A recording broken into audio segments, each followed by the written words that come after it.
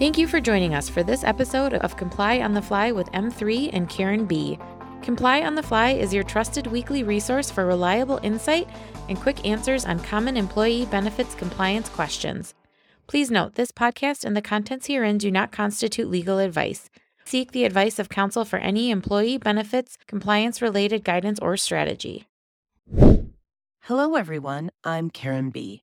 And the Comply on the Fly question of the week is, what did the Department of Labor, or DOL, recently say about FMLA and remote workers? Very timely question, because on February 9th, 2023, the Department of Labor, DOL, Wage and Hour Division of the DOL, WHD, issued Field Assistance Bulletin 2023-1.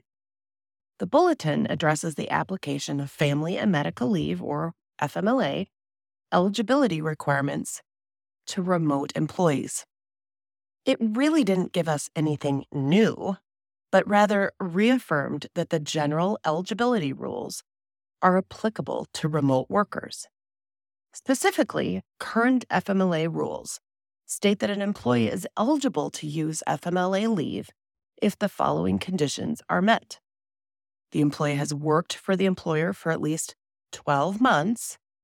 The employee has at least 1,250 hours of service for the employer during the 12-month period preceding the need for FMLA leave, and the employee works at a location where the employer has at least 50 employees within a 75-mile radius. Now let's look at two of these required eligibility provisions.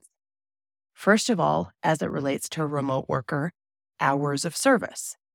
The DOL guidance states that employees who work remotely are eligible for FMLA leave on the same basis as employees who report to any other worksite to perform their job.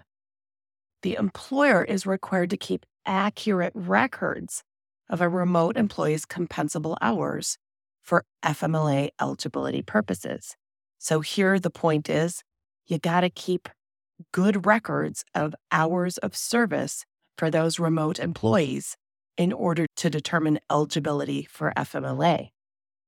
Secondly, the whole worksite issue.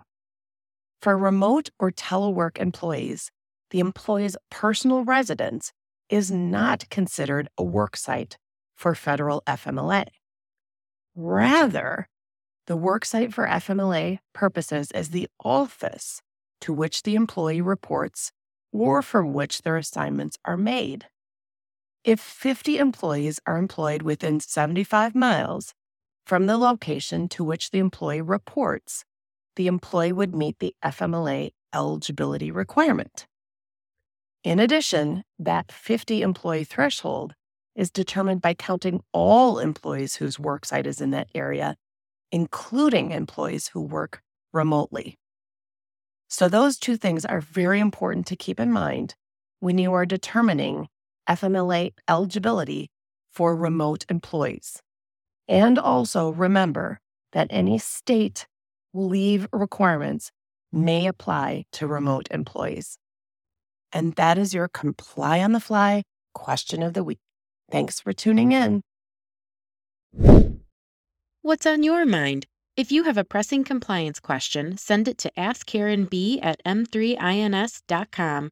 We'll do our best to cover it in an upcoming episode. You can now follow and subscribe to Comply on the Fly on Spotify, iTunes, and Google Podcasts. Make sure to tune in next week and encourage others to join us.